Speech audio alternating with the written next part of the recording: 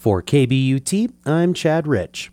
A week ago today, the iconic Trampe Ranch was officially forever preserved for ranching, thanks to a conservation easement placed on the property. Justin Spring is the Director of Land Preservation for the Trust for Public Lands, a partner in the project. Spring says his organization looks for projects just like this in rural settings that are rapidly growing. Is that it's known by many people, and it's in a geography in the Gunnison Valley there where there absolutely are tremendous pressures of change. There's development kind of marching outward from Gunnison. There's consistent development pressures around Mount Crested Butte and Crested Butte proper. And so we felt like, along with many folks in the community, that if we didn't step up and try to play a part now, that the Gunnison Valley would risk losing a vital piece of the landscape. Spring went on to explain the benefits of a conservation easement.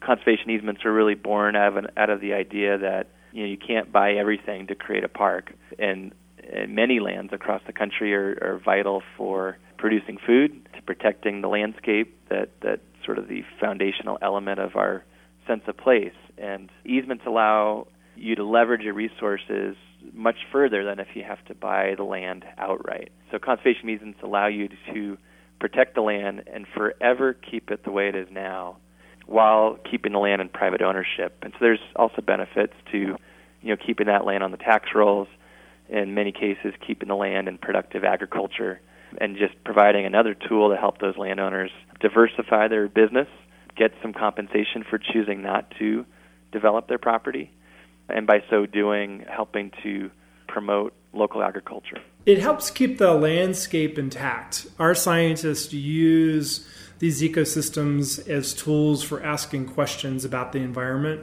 and having the property from Gothic down to Brush Creek, which is a large stretch, maintained in its current state means that we don't have to worry as much about invasive plants, about animals, what they call mesopredators, the cats and dogs that might prey upon birds. It reduces the human impact on that landscape and means that future generations of students and scientists will have that relatively undisturbed landscape to study.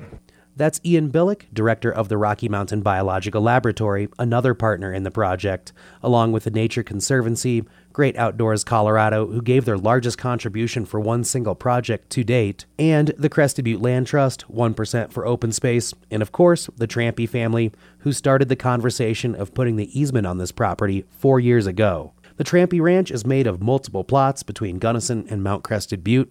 It will remain a working ranch, which provides a valuable amenity that keeps visitors coming back to the area.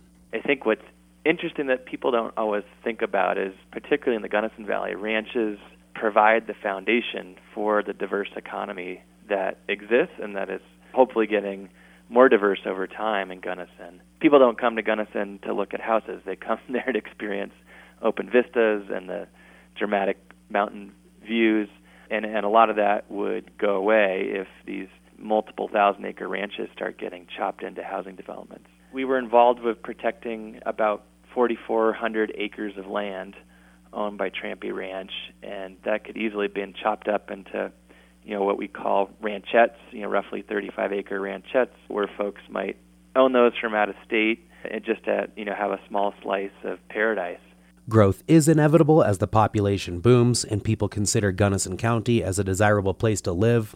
It's nearly certain that houses and apartments will continue to be built in the area, but not on the Trampe Ranch. For KBUT, I'm Chad Rich.